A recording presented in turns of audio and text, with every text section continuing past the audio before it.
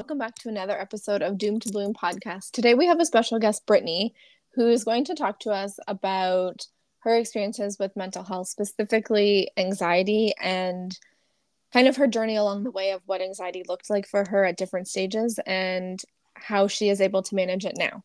Hi, Brittany. Hi, thanks for having me. Thank you for being a guest. I really appreciate it. I was actually looking at kind of the queue in the Google form, and you were one of like, so right now I have 170 sitting in the queue.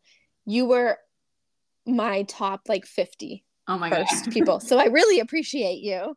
You've kind of been along for the journey for quite a while. I would consider you an OG almost. And just before we get started, Brittany, I always like to ask where my guest is guesting from, I guess. Yeah. No, I'm in New York State, so I'm in Westchester County. So not terribly far from you, I don't think. Honestly, I'm so bad with geography that I don't even know where that is. So I'm going to take your word for it. And I kind of alluded to the fact that you're going to talk to us about anxiety as it relates to kind of your mental health and different stages of life. So we are ready to hear your story when you're ready to share. Yeah. So anxiety for me actually started manifesting when I was really little, and it popped up in like the funniest way. I probably was under 10 years old, maybe like 7 or 8, and my parents would like go out to dinner, and I all of a sudden I'd get this like nagging and nervous sensation, like, oh my God, like they're not going to come home. And I remember having my babysitter have to like call the restaurant because I needed to talk to them because I was so scared like something would happen to them. And it almost felt so bizarre because there was not an instance, there was nothing that had happened that like would have predicated me to like have this fear. But it just like it was like this gnawing sensation that I was so worried that like the spiraling thoughts of like something bad is going to happen to them unless I hear their voice. And then it kind of continued. It kind of popped up a lot for me when I was like, I'd say in middle school. So in middle school, as like most girls of that age, we would have sleepovers. That's like the best thing. And the hardest thing for me was if I wasn't the first one to fall asleep. So I would start to panic and freak out and be like, oh my God, if I don't fall asleep, then I'm going to get sick. And then it became this cycle of, oh my God, if I get sick, then I'm not going to be able to sleep. And for whatever reason, this like spiraling thought would just kept going through my brain until I'd have to like call my parents to come pick me up at like even like midnight, which is such a weird, it's a hard thing to deal with when you're a middle schooler. And it's just, this bizarre feeling of like not being able to relax and just like always assuming that if you don't know something, like the worst is happening instead of just like a neutral thing, not like, oh, I just can't sleep, it doesn't matter. If it, instead of being like I can't sleep and that's like means like the worst thing ever, which is means I'm going to get sick, which is the worst thing ever. It just keeps like spiraling on top of each other. And those were kind of like the early ones, and it took a long time. I started going to therapy about it when I was I want to say like maybe like I went to like a childhood therapist. I think I was like 11 or maybe like 11 years old. And I remember, if anyone out there who has been to like a child psychologist office, you know, the big stand table and you have like the toys and you try to like move things around to kind of pinpoint like what's kind of what's going on in our subconscious brain. And then it didn't help too much early on. And I always kind of like, I'd go to therapy, I would try it. It like didn't really help that much. But then I learned when I was, I think when I was in college, I finally found a therapist where we like clicked, and I was like, oh my God, I was like, this is so helpful. Like they're hearing me, they're hearing my concerns, and they're not making me feel crappy about it. Because anxiety, I think, especially I grew up in like the 90s, like I was born in like the late 80s. It just wasn't as talked about as the way mental health is now, and especially for kids, I think. And I remember my gut thing was like I used to cry a lot if I got upset, if I was like nervous, and hearing the term like overreacting. And so I remember the anxiety popped up at once. I was visiting family in another state, and my parents went out to dinner. And again, I probably was around like maybe like 10 or 11 years old. And my aunt would not let me call my parents. And I remember being so upset. And I was like, you don't understand. I have to be able to talk to them. And she's like, no, you don't. Like they like will be okay. Like they deserve to have like a night out. Like you have to stay here tonight. And I remember like like there was not that understanding. Like she couldn't grasp the concept that like I was an anxious kid. And like this is something I'd worked out with my parents to help me manage it. And it was it was like that sense of like that's where I feel like kind of like the sense of shame and anxiety can kind of go hand in hand a little bit, especially at a younger age, if not everybody's on board understanding like what you're going through. So it was kind of like it weaved in. The first time I started taking medication for it, I was 13. My pediatrician like shifted gears and he started working, I guess, like, I don't know if he was technically a psychiatrist, but in that kind of pharmacology. And he was like, you deal with anxious thoughts and things like that. There might be something you can take that could be helpful for you. And I was like, what? And so I remember like taking this like written test. And then he was like, okay, you answer these questions. It means that you might deal with anxiety, which means you have low serotonin levels, and it's like not your fault. And it was like the biggest like weight of relief, being like, oh, it's like something in my brain is just like wired, instead of it being like I'm just overreacting or I just can't handle things that I've heard before. And how old were you at this point? I think I think I was 12. Okay. I was going into 8th grade, and I remember it was huge. So I went on this medication, and the big thing was I was able to go on like a trip, like with my friend and her dad, like away for like from my family for like a week. And it was like, all of a sudden I could like sleep over at friends' houses and all that. And I was like, this is so cool. It's great. My mind feels better. But then something that like, I don't know, I was on it for a little while. I was like, I feel great. I don't want to take medication anymore. And so I started tapering off of it. And if anyone out there knows, with anxiety or any medication, any type of medication you take where you're like messing with like your brain chemistry, be very careful when you're like going off of it.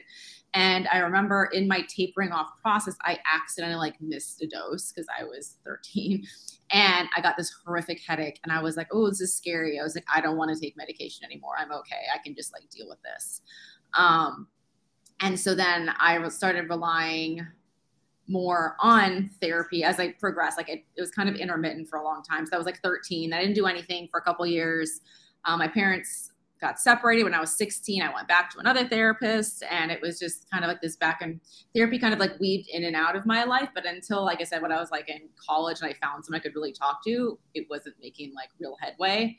And the thing that I found astounding to me too is that like the medication did help me a little bit, but there are other times that it didn't. So for example, when I was 19, I saw a therapist when I was in college, and she like put me, she's like, well, you can be on Zoloft. And I was like, okay. And she's like, you're just having a hard time. And I think a lot of the time, especially again, like early 2000s, like there was a huge overlap between like depression and anxiety in terms of like treatment, especially with medication. And so I think Zoloft is like an antidepressant, and like I didn't really deal with depression, but it kind of, I guess, there's so much overlap there that they put me on and it did nothing. And I was like, well, I'm like, that's it. I was like, medication like doesn't do anything for me. And I was great. I'm like, I know it helps a lot of people, but for me, I was like, it doesn't work. And so bounced around, found a different therapist that like did listen to me. And all of a sudden I was like, oh my God, I'm making headways. I'm getting tools to like manage this better, and I don't need the meds. So for me, it was just the anxiety is always like weaved in and out, those thoughts, like the spiraling, like the worst is going to happen. But when I found a good therapist, I could kind of figure out like kind of like how to like have tools under my belt to kind of manage it a bit better. And so what were some of those tools that the therapist that you actually connected with taught you? Yeah. So one big thing is just to remember that whatever emotion you're feeling is fine and it won't last forever. So like, it's okay if I'm crying because I'm upset, like it's okay to know like I'm upset right now, but like I'll be fine in 2 hours or whatever it is, an hour, or like, and just to know that you're going to come back to normal. So it's okay to let me express that without this like nagging or anybody telling me like, oh, like it's like, you're fine. Actually, like you don't need to cry. You don't need to be upset, that would be my one piece of advice I would say to anyone. If you're dealing with an anxious person, telling them they have no need to be upset, or telling them like that everything is fine. We know like in our brains, like in reality, we know, but emotionally, like we can't get there. So telling us everything is fine, like doesn't help us get there faster. The best thing I would say to do is to talk, like to ask that person, like, what do you need? And sometimes like, I'll tell my husband, I'm like, I just need you to like, not ask me anything and like, just give me a hug. And like, he'll give me a hug and just like that compression. And it's like, it helps stabilize like the spiral or like the intense emotional feelings. I think when you say that,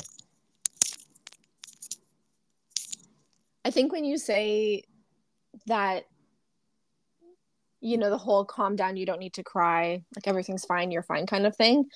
I hear that so often, even for myself who also has anxiety. Yeah. But just kind of, it's such a common response, I feel like, to somebody with anxiety.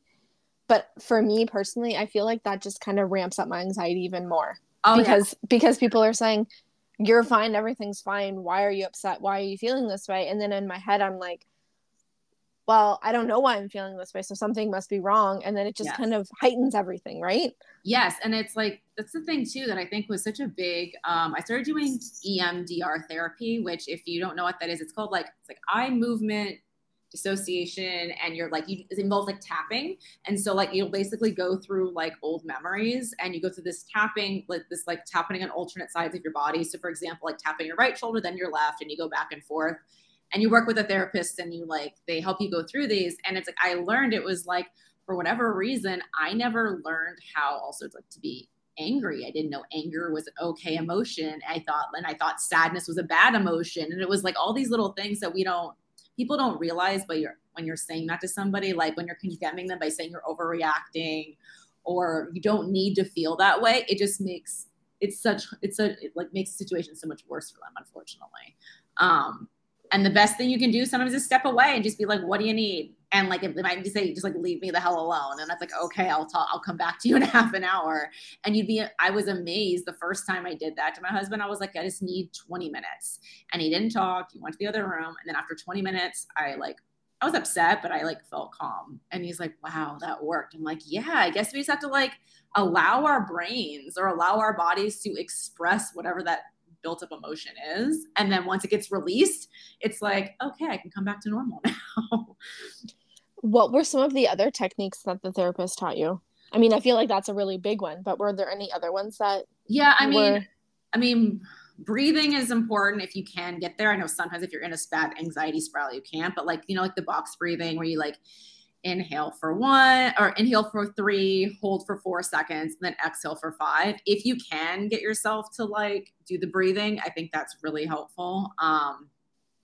I found for me, changing my environment. So if for example, I'm stressed out with my toddler, running around the house, and I'm like, okay, we have to get outside, and it's being in the fresh air is the most grounding thing. And I don't know what it is, the science behind it, but it helps regulate the emotions or whatever it is. And being outside I find is so helpful. And just, yeah, it gets you, I guess, just changing that environment so you can get out of your head for a minute and focus on something else. I feel like I've heard also a lot of the breathing techniques that are, I guess there's scientific evidence behind for the benefits and effectiveness, but I feel like I've never been able to actually successfully use them. I know. I feel like it depends how you have to be able to catch your anxious ramp up very early in order to use it use it effectively. I feel like if I'm catching it, I'm at a 7 already, breathing's not going to do shit. It's not going to help me get there. Exactly. And I feel like I can go from 0 to 10 within a minute, 30 seconds, so.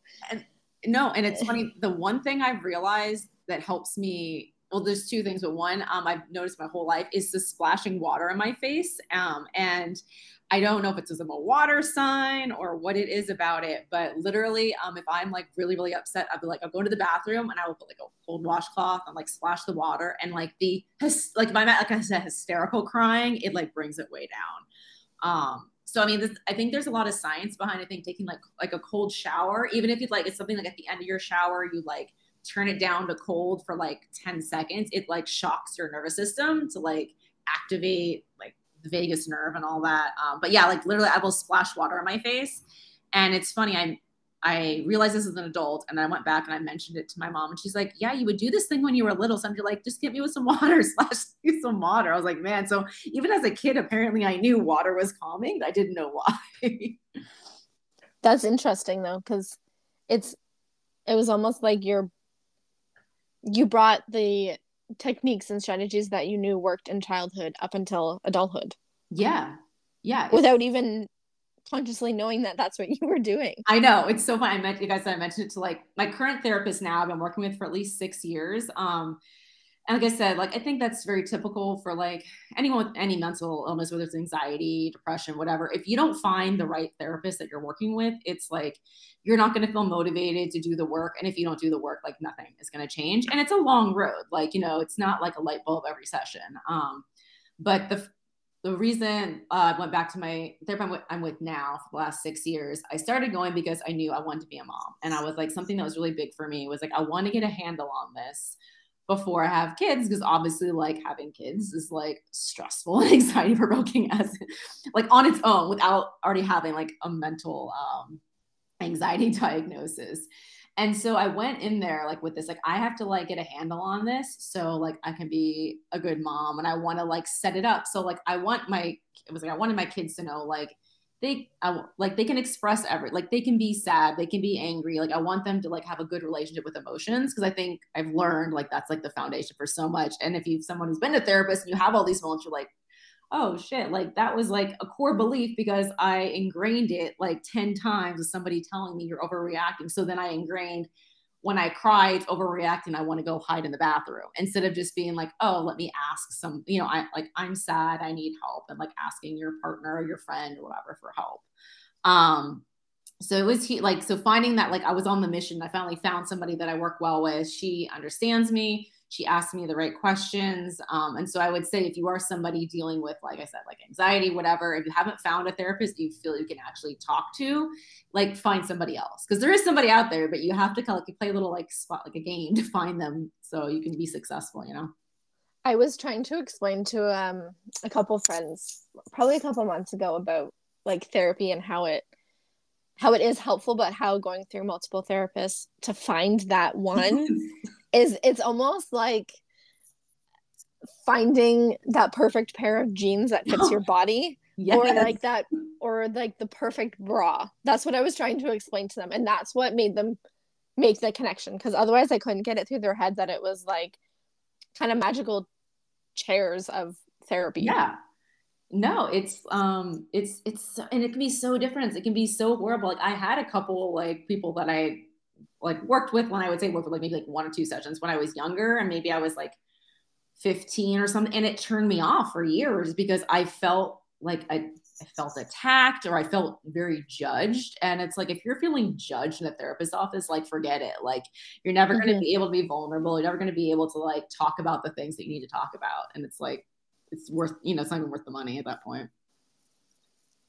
The other kind of connection that I was telling my friends was that sometimes finding the right therapist or counselor or psychologist or whatever medical professional for mental health somebody is seeking it's almost like going through all of your ex-boyfriends or ex-girlfriends until you find like quote unquote the one. Yeah. That's also another kind of description I gave my friends for finding the right fit for therapists. Yeah, no, it's like you have, and it's like I'd say, it's like with any person that you're working with, whether, about mental health or your health in general, like you have to go through to find like the right doctor for things. So one thing that popped up, so I do have an 18-month-old toddler now. And if you have anxiety, you have depression, like before you get pregnant, you're at risk for like postpartum depression and postpartum anxiety and things like that. Because I was going to a good therapist beforehand, like I kind of knew like I wanted to be prepared. So maybe like after you give birth, for those of you who don't have kids, you have 1 6-week follow-up appointment where you talk to your OBGYN, like your doctor, and they like ask you this checklist. They're like, are you experiencing like, like, do you want to hurt yourself or you want to hurt the baby? Like very extreme questions. And you're like sleep deprived because you have a newborn and you're like barely functioning. And so for most of us, we're like, yeah, no, that's not us. But then there's a category called like baby blues, which is what a lot of moms have. And I was experiencing that, where you do feel like a little you're so worried about, are they getting enough sleep? You're so worried about, are they drinking enough milk? And like all these things that to me, like little red flags went off. And so like I went back to talk to my therapist like sooner than I probably would have, because obviously, like I said, newborn life and sleep deprivation and all those things. And it's hard when you fall, I think, in that in between category. Because even with my anxiety, my therapist was like, well, you don't technically have like like GAD, which is like generalized anxiety disorder, which is like for the insurance. She's like, but I'm putting it on there so we can bill your insurance properly. And like, there's so many of these like gray areas, I think, with mental health that if you aren't well versed and you don't know, it's so easy to like fall through the cracks, you know? I think there's, at least up here in Ontario and Canada, I can't really speak to the States, but maybe you can. But I feel like there's almost a lot of, I guess, like system flaws. Yeah. Or just cracks in the system, as you said, where people that are actually seeking support, there's so many loopholes they have to jump through to be able to get that. Yeah, yeah, totally. Like the thing, like she was like, well, you don't have GAD. We're putting that on there so you can like see like your insurance will pay for part of this. Or even like and how many therapists would actually do that? You know, like yeah. It's sad, like, you know, she's like, it's sad. She's like, it sucks that we have to like play this game, but she's like, I want, you know, like to help you be able, and that's the other thing too, like with price, right? Like it's at least here in the States, like if you don't find a therapist that's in like your network, can be very expensive, or some people can't even find ones that are available in their network and they can't afford out of pocket. So like there's all these like barriers, I feel like, for mental health, which like it's hard enough being anxiety, depression, whatever. And then you have the barrier of like, okay, now I want to get help and I can't even afford it. Like it like breaks my heart. And I feel fortunate that like A, I have insurance, and B, that I can afford out of pocket if I have to, like, you know, like to me, like, cause I know like it is a priority in my life and I will do what I have to, but it also like, I have the means, like, thankfully, that I can afford it if I have to, you know? but there's also the other kind of system failure, in my opinion, where exactly what you're saying is if there's not insurance or the financial ability to do so, there is, at least again up here in Canada, there is some mental health services and agencies, I guess, that will provide free or kind of a sliding scale payment wise. But in order to do those, you know, it's like a 12-month, 18-month wait list, because you can't really prioritize somebody who's, when they're all struggling financially, to be able to get the support, right? So I feel like that's another big barrier too, even though I think in theory they're trying to limit that barrier and saying, you know, if you're low income or whatever the case is, we still offer you low cost services. But then there's the barrier of trying to actually get those services. Totally. And it's like whatever, you know, like I said, you know, and it's hard when you're in the middle, right? You're like, I don't technically qualify for this, but it's still a struggle for me to pay for, like, to, you know, like whatever. Like if you're the in between, it's always a struggle. And like I said, like therapy helps, and it did, but honestly, I added CBD into my, like I said, like mental health regimen on conjunction with my therapy. And that was like the huge, like key on like fitting in the lock of like opening me up to getting back to normal. I feel like in the last year and a half, which is something I hadn't explored. I hadn't really ever explored, but I had a friend who was using it, and she was like repping for a company. And actually, we first got CBD in our house because my husband was struggling with sleep. And then I saw like such an improvement. I started repping for the company, and then I was feeling intense anxiety. And my friend was like, you should just like see if you can take it. And so I was so nervous because I was nursing. And so again, anxiety person, nursing mom. And if you are a first time mom who nurses, you know the struggle and the stress. You're constantly worried, are the baby drinking enough? And then everything you ingest can potentially go into your breast milk going into giving to your child. And I found out I had a autoimmune disorder about 7 months postpartum, which then sent my anxiety a little more skyrocketing. So at that point, she's like, just ask your doctor if you can take CBD. And so I asked my thyroid doctor. I was like, hey, can I take this? He's like, yeah, like so far, like, you know, there's been no studies. I asked my pediatrician, is it okay if I take this for like, you know, my mental health? And she's like, yeah, let me look at the ingredients list. She looked at it. She's like, yeah, it's fine. Like, don't worry about it. And so thankfully I got like the thumbs up from like medical professionals. So I was able to add it in because it really was like a game changer to help me kind of get things, like I would say, back to like an even keel. Like, do I still deal with anxiety? Totally. And like anxiousness, but I can handle it like so much better than I was previously. So I've been hearing that people use CBD way more often. And I love that it actually works for people. But can we kind of debunk some of the myths that people have about it? Because I feel like there's, I guess, with everything mental health wise, there's always kind of a stereotype or a stigma about it. So can we kind of work through some of those? Because Sure. I personally am not super familiar with CBD, but I have, I know some of the areas or kind of disorders that people have used it and it's beneficial, but maybe for those that are listening that see it in a different light. Sure. So first off, at least I know Canada and the United States have different rules and regulations about CBD and like where it has to come from and like the components. But first off, if you're in the United States, there was a farm bill passed in 2018, which meant if somebody is buying CBD off a shelf anywhere from any company, it can have no more than 0.3% THC. And THC is the kind of like, if you think of like the myth of like CBD, it's like weed, right? It's going to get you high. It's not CBD, it's the THC component, and the amount that's allowed in a CBD product in the United States is so low that's like not possible. And I think Canada's laws are even more strict. I think it's like 0.1%. It's like such a small amount in comparison. Wow. Yeah. So if you were to go to a dispensary, so let's say like if you go, like you had like in certain places in the States, you have a medical marijuana license, you go in, you want to buy an edible, the percentage of THC in there is going to be anywhere from 10 to 15% versus 0.3 or 0.1. So that I would say is like the biggest myth that I am constantly debunking for people to help them understand. So I guess kind of to follow up on that then, if the THC is so minimal that there isn't really that experience of being high as people think it is it kind of safe to use anytime, anywhere type of thing? Totally. So it's like, you would put it this way. We say CBD is psychoactive, meaning it can boost your mood. So it makes you feel better, right? But it's non-intoxicating. So technically, like you could take a CBD, you could eat a gummy, you could take some oil and go drive your car. Like it's non-intoxicating. So it's safe for like everyday use. You incorporate it into your daily regimen. People, like so many moms take it so like they don't snap at their kids, you know?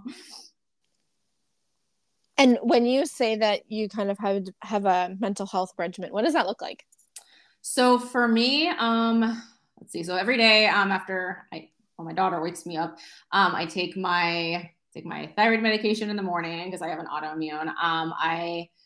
I make sure I get my daughter breakfast, and then I make sure now that I get a shower in every day. I am eating something, like, so I'm eating like food that's like gonna actually give me nutrients and things, because as a mom, we're like running around and feeding our kids, and sometimes I'll blink and 4 hours have passed and I'm like, I'm not eating anything. And you know, if I'm hungry and I'm just like not fueled well, I'm more easily triggered to get like overwhelmed by things. And then I am taking my CBD probably like an hour and a half or so in the beginning of my day. And then I am doing movement at some point. So for me, like I found like moving my body in some way, whether it's going for a walk, whether it's just like literally getting out of the house, going running errands, like something, I'm getting out of the house, I'm feeding myself and showering, which I know for some people showering may not seem like a big deal, but to me it's like huge. Getting in like a feeling like clean after a shower is so big.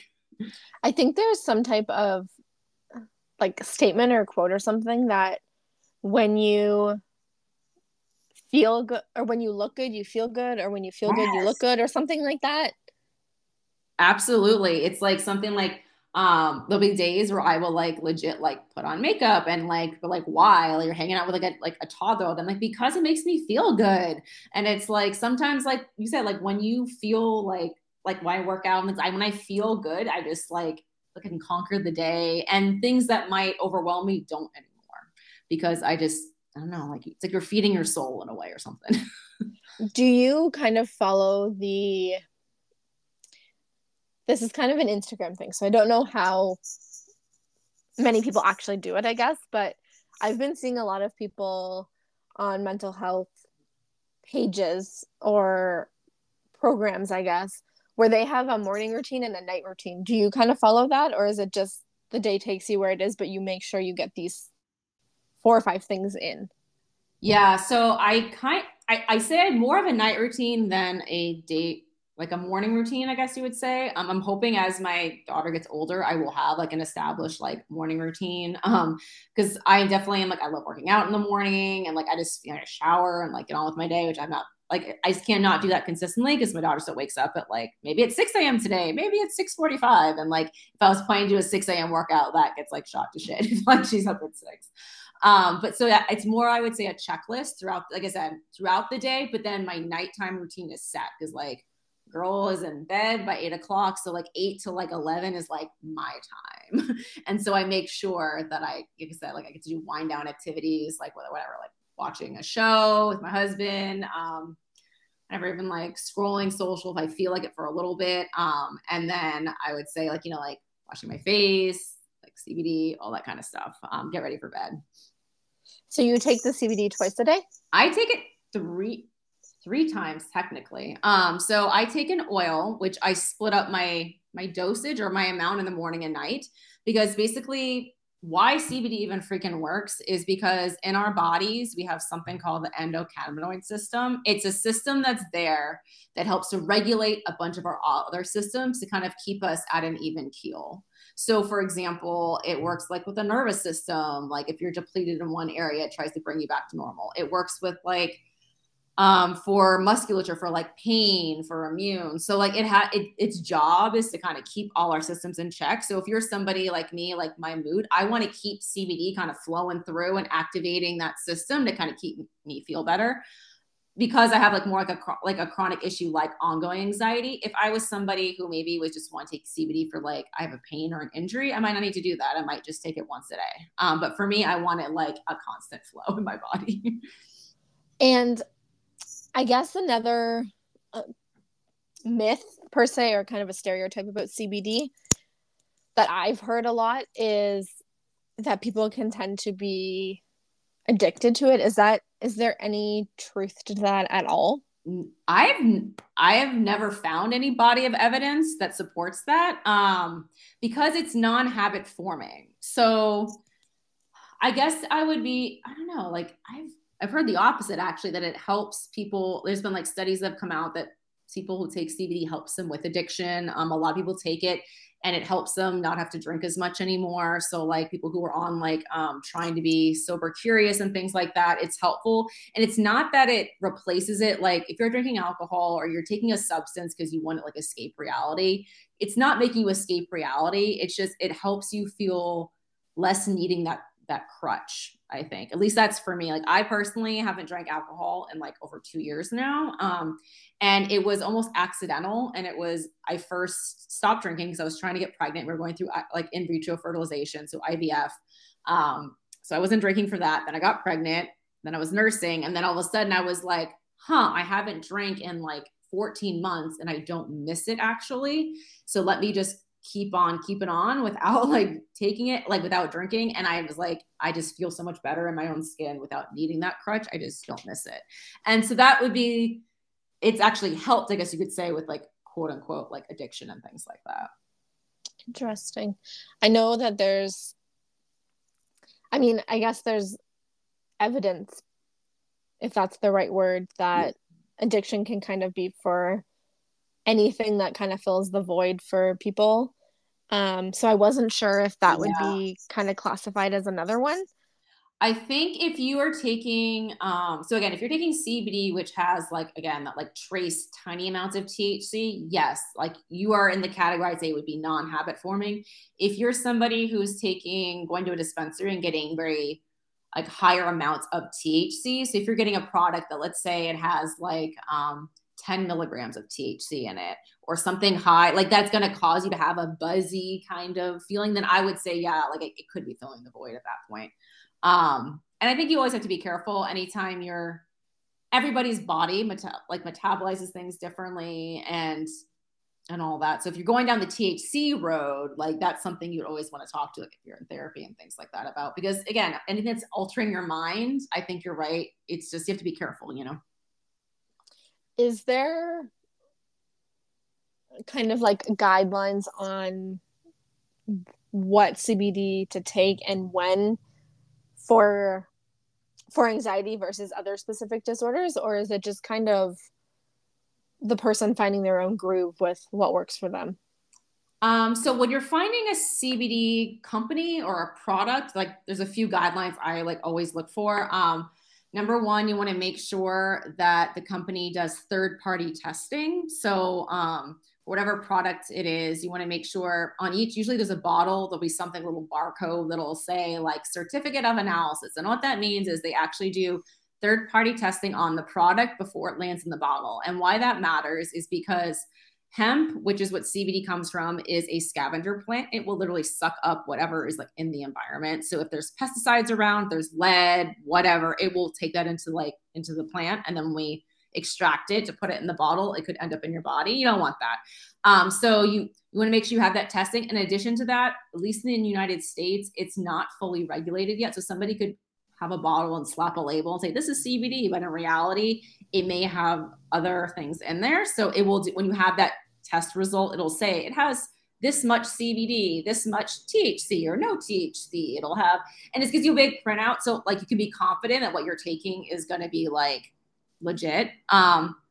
And the other thing, guideline, I would say you always want to start low and slow. So no matter what you're taking or how you're taking it, whether you're eating it, as like I said, like there's chocolates, there's gummies, there's you're ingesting with an oil.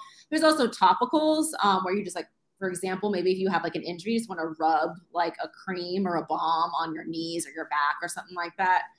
Your body will, everybody's body will react differently. Somebody might just need 0.25 milliliters. Somebody might need 1. So you just kind of want to build it up, and then you might end up needing less than you think. And you have to be consistent. So it does have to build up in your body a little bit.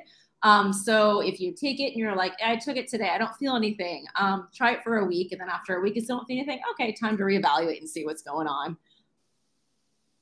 Interesting. And is there, aside from dispensary, but is there, I guess, safe, smaller companies that CBD is offered where it's not just the dispensary? Oh yeah. There's a ton in the United States. I actually rep for a company that does sell CBD. They're local to where I am. But there are tons of them. You type in probably CBD and then like your town, you might find a place you could buy them. A lot of like, I feel like local shops trying to carry them wholesale, especially in the United States. Like I said, it's been much more widespread. And the company I rep or I work with, you can order online. It ships anywhere in the United States. And they also like pop up. There's different like storefronts you can go to and actually talk to somebody in person, and you can actually see, like see the products at hand and talk to somebody to figure out which is like right for you. Interesting. Maybe I just haven't looked into it enough, or it's some other reason, but at least in Canada, I don't see CBD with minimal THC offered anywhere that I've noticed. It may be. And I know Canada has very strict rules and guidelines and laws when it comes to selling CBD. So it is possible that maybe it is just in dispensaries for you guys, but I would do a quick search because you should be able to. I see a lot of like health stores and things like that. Like we see it like popping up, but here in the United States, like there's so many now. It's like you go to a gas station, you could find it. Not that I recommend buying CBD at a gas station, but it literally is everywhere.